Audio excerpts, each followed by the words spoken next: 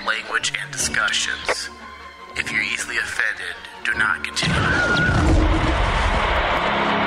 We would be honored if you would join us. How are you feeling? Your latest workups on your condition indicate that all damage has been reversed. Recovery is total. I believe you have been quite fortunate. No further thanks are necessary, Commander, but you are most welcome. It is my function and pleasure as a medical droid to help and heal human beings. Can you imagine what it's like to be an ace pilot? This is your chance to make that dream come true. All right, hello everyone. Welcome to Star Wars From the Back to Tank, the Star Wars Resistance Edition. I am Michael, your host, and hello David, how are you? Hello, how's it going everyone? You are sitting in the astromech slot in the back. It's a little tight in here. Yep. But sometimes we like tight spots, right? Sometimes. Yeah, tight fits are good every once in a while, right? Sometimes, I mean, you don't want to go down deep into that Sarlacc pit. Okay, all right. All right, so today we're back, and we're going to be talking about Episode 9, the Platform Classic. The synopsis: an upcoming race reunites Yeager with his estranged brother, Marcus, who needs to win to pay off his debt. Is it Marcus or Jarek? I think it's Marcus. Marcus. Yeah. Who needs to win to pay off his debt to the Guavian Death Gang. Marcus Speedstar. Yeah. That's a very flamboyant name. Oh, yeah. I mean, that's a Star Wars name right there. Oh, yeah, for sure. All right, so this episode is written by Kevin Burke and Chris Wyatt, directed by Stuart Lee. So, another episode of Star Wars Resistance, and with this episode, writers Kevin Burke and Chris Wyatt take some time to develop our favorite character, Dave. So far, yeah. And that character would be Yeager. Yeah, so they shed some light on the mysterious character, and we learn a little bit about his past. Nothing entirely relevant to the bigger story of Star Wars, but definitely relevant to the immediate story of Resistance. They have taken time out to flesh out the background, or at least give us some depth to various characters so far that we've been introduced to. Yeager was one of the last remaining ones we don't really know much about, and that also includes our lead, Kaz. We also don't know much about him yet. So Yeager and his brother are at odds, apparently. Yes. Marcus, Yeager's brother, was responsible for the death of Yeager's family. That's pretty damn dark. I'm just gonna say that. I don't think I could forgive my brothers if the accident was something as reckless as the picture they painted this week. I think that's why that ending for that episode was, I think it was very well done and it was maturely written. This episode was actually really surprised me because I was thinking a lot of things with Resistance where it was, they're going to take the lesser of two evils and try to go for the kiddie route. But they really handled a rather dark story and actually did it justice in the end. Yeah. You still had that really good moral, hey, kid-friendly ending, but you also still had this overtone that this is reality. This is what a story like this should go. I feel like it worked. I mean, if you're going to use a plot device like Marcus if you're going to introduce a plot device like Marcus was, in fact, this is the way you use that plot device. Yeah. Use it to help flesh out one of our core characters, and they did a good job. This little sibling squabble got Yeager back into the cockpit, which I thought was fun, and we saw him race. We keep hearing about how great Yeager is as a mechanic, but little did we know that he also can kick some ass in the cockpit. And dude, the racing scenes in this episode were really well done. I honestly really enjoyed them. It was fun. At first, I kind of rolled my eyes because I was like, all right, so this is called the Platform Classic. It's supposed to be the most dangerous race of all time, but they're flying through hoops again. I don't see the danger in that. Because the first thing I thought about was the Han Solo miniseries for Marvel, where Solo picked up a mission from the Rebel Alliance and his ego got the best of him, and he figured, hey, I can kill two birds with one stone. I can prove myself as a pilot and I can finish this Rebel mission. And his race was absolutely fantastic and dangerous. It was through all types of different planet systems and asteroid belts. Stormtroopers were flying after them. It was everything that you would expect from a Han Solo type race. So I was kind of, thinking, they got to do something like that, right? If this is going to be labeled as one of the most dangerous races, then you better bring it. But I did like how they changed it up and had one of those hoops up in the sky and the whole ion charge that would turn the power off of their jets. And then they had to glide through another one. That was interesting. That was actually pretty cool. Yeah. And I was in the same boat as you, where it was like, okay, they're just going to actually make this jumping pod through racing. They're going to make it pod racing, but they actually gave the hoops kind of like a really cool thing. Is kind of like it looks like it's like a point system, or it's a certain obstacle, like what you said, is like they flew through that ion ring and it shuts down the machines, and they literally have to glide down till the right moment where they glide through another hoop and it starts up their engines again. Yeah, that was creative. That was creative. It's something we haven't seen before, and also using, canon compliant tech like the ion charge that would depower their vessels. I felt like it worked. Dude, so I still say some of the aces, even though we haven't touched on any of those characters. What aces? I didn't see any of them. Well, the funny part is just seeing them. I'm like, I want to know about that guy who's actually driving with the Stormtrooper pilot. The Stormtrooper pilot one. Yeah. That was cool. Yeah. I mean, he was more or less like the main antagonist of the race, because he was like slamming into people, making sure that they don't go through the rings. He's the only one that actually goes. And he was actually the guy that was causing most of the problems for Marcus and Yeager. Mm-hmm. And I was like thinking to myself, man, I want to know more about the aces because they're so diverse. Listen, David, I want to know about the aces too. But before we learn about anybody else, can we fucking learn about Kaz? Well, we found out that no one likes him by the end, even BB-8. Yeah. So the melodrama during the race itself was a bit much. I mean, they're talking on the comms about their problems while fighting. My question was that a private channel, or could everyone hear them? Like, was like Joseph like, guys, your comms are broadcasting out to everyone. You might want to put a lid on it. Marcus, you're just saying that basically you're being blackmailed on air. Yeah. Marcus, you're admitting that you don't know how to race and you're not very good unless your brother lets you win. You just told everybody that. Wow. Yeah. So, I mean, that was kind of funny, but I get it. You have a 22-minute episode when you take into account commercials. It's a good way to kind of, I guess, what's the proper wording? I guess, let's just use killing two birds with one stone. Yeah. You're progressing the story, you're seeing the race, and then you're dealing with the immediate, issue between Yeager and his brother Marcus. It's almost like there's certain times in this episode where you have to suspend your belief. Yeah, and listen, I get that. I don't. My problems, again, this is a juvenile show, so I don't have a problem with them cutting corners that would make sense for this type of show. We wouldn't get these types of things in a show like the Clone Wars or Star Wars Rebels, just because it's a more of a mature show.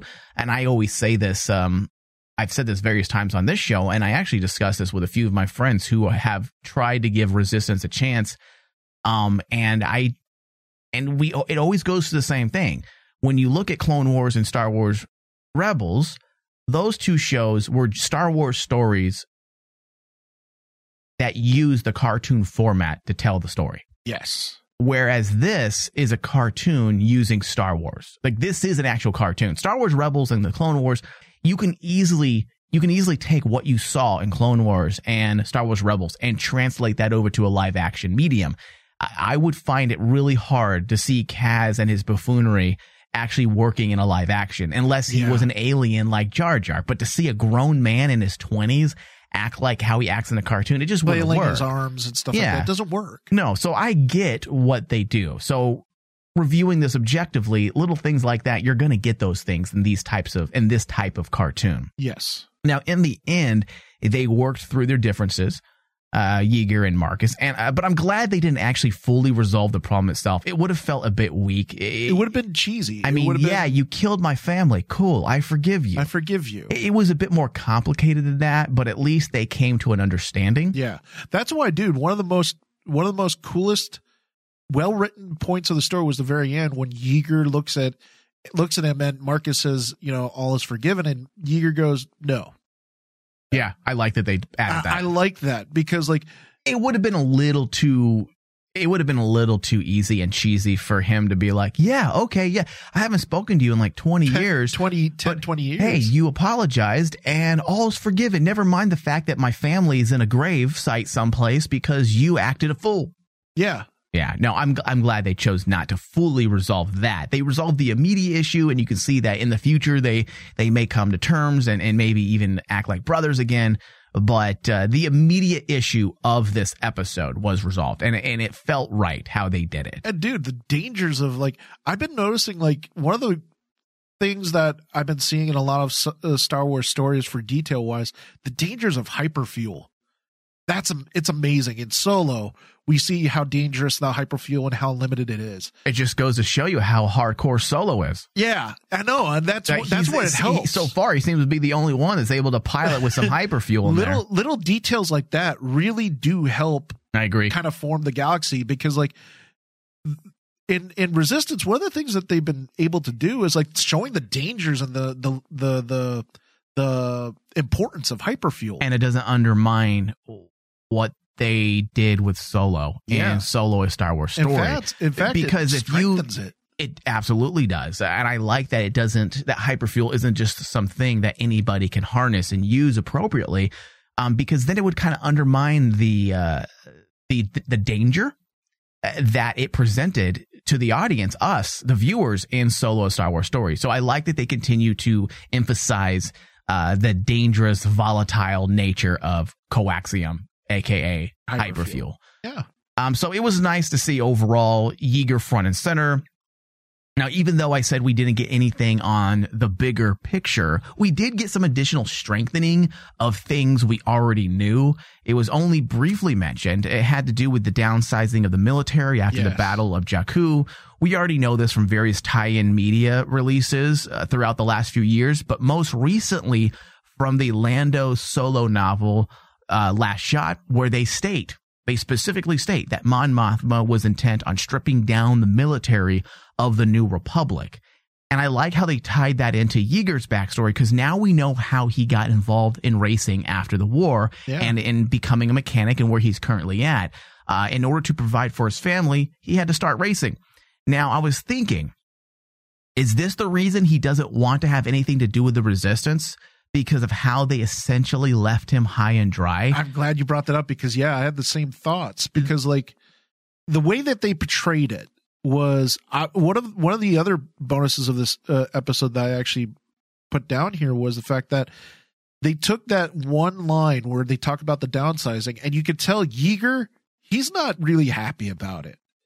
It's not the fact that basically, well, in some way, the incident with his brother. It's also the fact that he was a fighter for the rebellion, and they downsized him, forced him to become like a racer. Yeah, but it's not even about that. Forget the ego aspect and forcing him to be a racer. But look at, in a lot of ways, if they're smart, if they're smart, and this isn't just coincidental, it would make sense to the very reason why Yeager's main arc and his involvement in the show is the fact that he specifically said, I will help Kaz, but that's as much as I will do.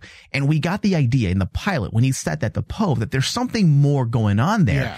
And if in some way he blames Marcus, obviously, for the death of his family, right? Because of that accident. But ultimately, what put him in that racing seat? The only way he could provide for his family, this is what they said in the episode this week, the only way he could provide for his family was to race.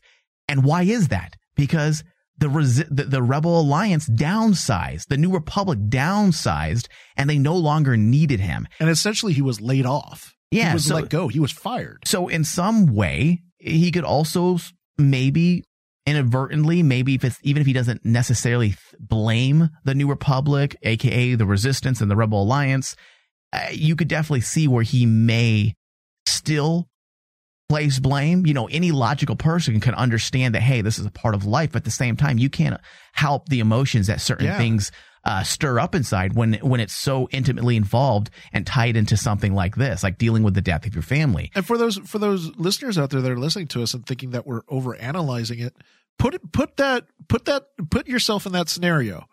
You're working for this military, you're working for this company, whatever. You're working and you're making a living, and then randomly you get laid off and you're forced to do work that you do not want to do. Because remember, Yeager, even with the scenes with Doza and Marcus is the one that wants to be the racer. Marcus is the one that wants to be the best racer in the universe. Yeager is like, I don't want to do that. That's not me. Mm-hmm. It's not important to me. Winning the race wasn't important to him.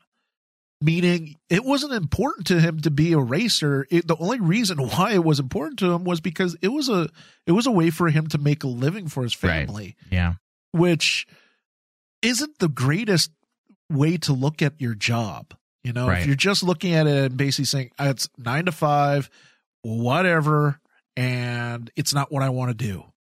Put yourself in that scenario. You'd be pissed off at that company or that faction for letting you go and putting you in this place. Right. That's what I was saying. Like, ultimately, he could place blame at the foot of the New Republic. Yeah. Because of the death of his family. And dude, if they're smart, they will continue with this for him. Not only is it just fantastic building blocks for a personal arc, but it's fantastic. It's a fantastic real world message about how our government and factions of society treat our war vets after war. The system fails many of these people. Thank you. Yeah. I mean, how many times have we heard these stories of these vets who don't get the medical attention they need after war? They have psychological issues. They suffer from PTSD. They end up being homeless. They're begging for money. They can't hold down a job. It's hard for them to assimilate back into society. I mean, these are real world issues. And I know this is a kid's cartoon, but if they want to tie some type of relevance and a message rather than, you know, those easy messages like, hey, Kaz, you stole something and broke into my personal space, but you're still a good person. Like, we learned sandwiches. Here's some sandwiches. This would be actually a really positive message to put into your show, into a show designed for kids. Yeah. And I hope they continue with this and expand on that aspect of Yeager's story. It's too good not to. It's too good not to. And also, when I took a look at this, and I actually, when you look at the breadcrumbs that they laid out in other forms of media, especially in the books, I mean, you see it in Aftermath with Wedge Antilles, how he is very bitter towards the rebellion because he got let go and he was considered one of the greatest pilots and one of the greatest veterans of that war, and he gets let go. Same thing with Solo. Solo is pictured as in Last Shot, even though we didn't quite like the thing, the way that they portrayed Solo was he's like a fish out of water. He's gone from being a war hero to suddenly he has to deal with fatherhood. Yeah. And that's not something you can turn off very easily, you know? Yeah. I like the fact that they've been touching on this, and I think that I was always thinking in Resistance they would touch with this with a lot of their characters, in a lot of their older looking characters in Resistance. But Yeager is the only one that actually they've been touching it on, and it's interesting to see it in Yeager because it's kind of like his own story. But I always thought that Resistance was going to always touch on this big time because it is a big thing in the end of Return of the Jedi to actually see, okay, what happened to all those war heroes that we all know of from the Battle of Endor? What happened to the soldiers? What happened to the pilots? So you mean to tell me that they won the day, but at the end of the day, Mon Mothma makes a choice of let's downsize everything. Oh, you guys that fought for me, bye. See you later. Oh, gee, thanks, Mon Mothma. Misa back. And with a gun in my hand, I'm going to shoot you. And while we talked about this in a past episode, how the idea of Mon Mothma was good. Downsize your military, yes. Yeah.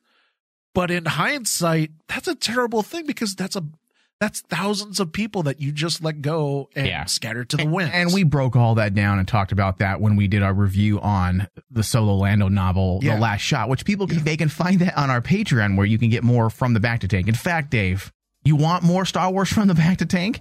You can pledge to our Patreon page and get more every month. We put out 2 to 4 additional shows exclusively for our Patreon subscribers, from comic books to retrospective breakdowns on the Clone Wars series, and a whole lot more, including the books. And specifically what we just got done covering was the Lando solo story, The Last Shot, where we actually break down a lot of those aspects about assimilating after war and being able to cope when you are, like you said, a fish out of water. They did that really well. There were some issues with that book, and we break it down, but they did nail a few of those key moments that I thought were real world issues that they were able to intertwine into the story of Lando and Solo. So head over to patreon.com/RainmanDigital and pledge $5 or more a month and gain access to all of this. All right. So also this week, we received some connections to The Force Awakens. I love to see how they work the Guavian Death Gang into the story. And if people don't remember, there were the Guavian Death Soldiers were in Force Awakens briefly, and they were with Balatik when he confronted Solo on board the Eravana, the freighter where we found Solo and Chewie for the first time in Force Awakens. I like that. It helps with the cohesiveness of the universe. It shows the fact that we are very close to the same time period. Again, we're only 6 months away from The Force Awakens, so it would make sense to see some of those connections and those factions, certain groups that may not have been around during the Empire Rebel War, which we again, looking at real world things, many different gangs and factions of military groups. A lot of them pop out after a war has ended. Oh yeah, they're usually there to take advantage of the chaos or pick up the pieces sometimes. And the Guavian Death Gang is one of those groups. The Guavian Death Gang, according to the Star Wars Wiki, to give a little bit of background on them, the Guavian Death Gang was a criminal organization in operation roughly 30 years after the Battle of Endor. The gang was driven out of the core worlds due to unrest in the galactic underworld after the collapse of the Galactic Empire. They employed deadly soldiers in high-impact red cybernetic armor, and I have to say, I fucking love the design. Oh yeah, love it. When these designs, if people remember when they released the Force Awakens Black Series figures. Oh yeah, the Guavian Death Gang. Wait, they have them? I didn't know they do. That was one of the first ones I picked up because I love the design of that figure. Well, I'm gonna have to pick one up. The Guavian Death Gang. It's like it's so unique when you take a look at the helmet and everything else, and it's like it's unique, but also fits the look of Star Wars. Yeah. I really like it. I agree. It's really cool. Now, a little bit of history on them continues here. The Guavian Death Gang's red armored foot soldiers were recruited after swearing loyalty to the gang in exchange for a cybernetic augmentation, which we always hear about this type of stuff in our games, like Star Wars The Old Republic, Star Wars Galaxies, but we don't really get a lot of the cybernetic augmentation technology in any of our TV shows and movies. And if we do, it's something like this. They just kind of pop in, but we don't really bring it to light. We don't really focus on it. So to see them use that gives me hope that someday we will focus on the cybernetic augmentation side of Star Wars. Now, these soldiers were equipped with a mechanical reservoir that acted as a second heart, injecting a secret combination of chemicals into the soldiers' bloodstream. Essentially, they were Bane. Yeah. Giving them a boost of speed and aggression. They communicated via high-frequency data streams transmitted from the central disk in their faceplates. That sounds cool, doesn't that? That sounds so cool, and it is very Star Wars. It's very Star Wars. It's very pulpy. And that's why I like it, because it fits the early inspirations of Star Wars to a T. I'm telling you, Mike, take a look at the Black Series figure. It was funny because a lot of people were making a big deal about, this might be like the next big bounty hunter and everything else. And people bought up that Black Series figure, and I was one of them who bought them up. And when you find out, a lot of people were disappointed, but still, when you take a look at the design of it. They were disappointed? They were disappointed because they wanted to see it more. Oh. When you get that figure, you're like going, oh man, I want them to do more of something about this character. And then when you find out, oh, it's a foot soldier. It's a lot of fans were disappointed, but for me, I'm like going, this was awesome. Well, this is where the upcoming Star Wars show, The Mandalorian, could also use these types of things. Yeah, absolutely. I would love to see them bring back that costume in The Mandalorian. I mean, maybe we could see the beginning of the Guavian soldiers and how they actually came about. I mean, that would be really cool. So the future is bright for Star Wars. Absolutely. The future is very bright. Now, despite the 24 minutes of this episode, when you include commercials and whatnot, I felt like the pacing was good. It felt like an episode that was very focused and had purpose. And that's really all we really want. That's all we really want, Dave, is a very focused episode. I don't mind a show that is geared towards children. Just write the hell out of it. And I feel like Kevin Burke and Chris Wyatt did just that. And director Stuart Lee took those words and executed it appropriately for the screen. Absolutely. So overall, I enjoyed this episode. Dave, what are your final thoughts? My final thoughts on this episode was it's one of the better Star Wars Resistance episodes that I've seen this season. And I definitely think it's worth watching because for the storyline that they were telling between Marcus and Yeager, it's a very mature story too. And as I said, they treated it like a mature story instead of like a children's show story with very interesting ways of using the dialogue between Yeager and Marcus. Yeah, the subtleties and the subtext was mature. Yeah, for sure. So I would actually encourage people to check out this episode. This episode was really well done. Far better than any of the other ones. I give it a solid B. All right.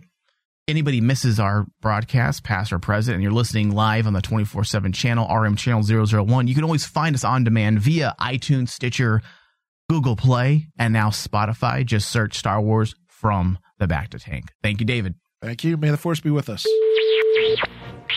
Hello, this is Stormtrooper 1, and if you've missed any portion of the show, you can always head over to FromTheBackToTank.com and listen to the show at your leisure. We're also on Stitcher, Smart Radio, Stitcher.com, search Bacta, and add us to your favorites. Thank you. And listen responsibly. And may the Force be with you. And long live. Thank you for listening to From the Back to Tank. And From the Back to Tank is executive produced by Michael Flores and Dustin Lucas. Hosted by Michael Flores, David Zabal. You can find out more about our show by going to www.FromTheBackToTank.com. You can also find us on Twitter at FromBackToTank, as well as Facebook, facebook.com/FromTheBackToTank.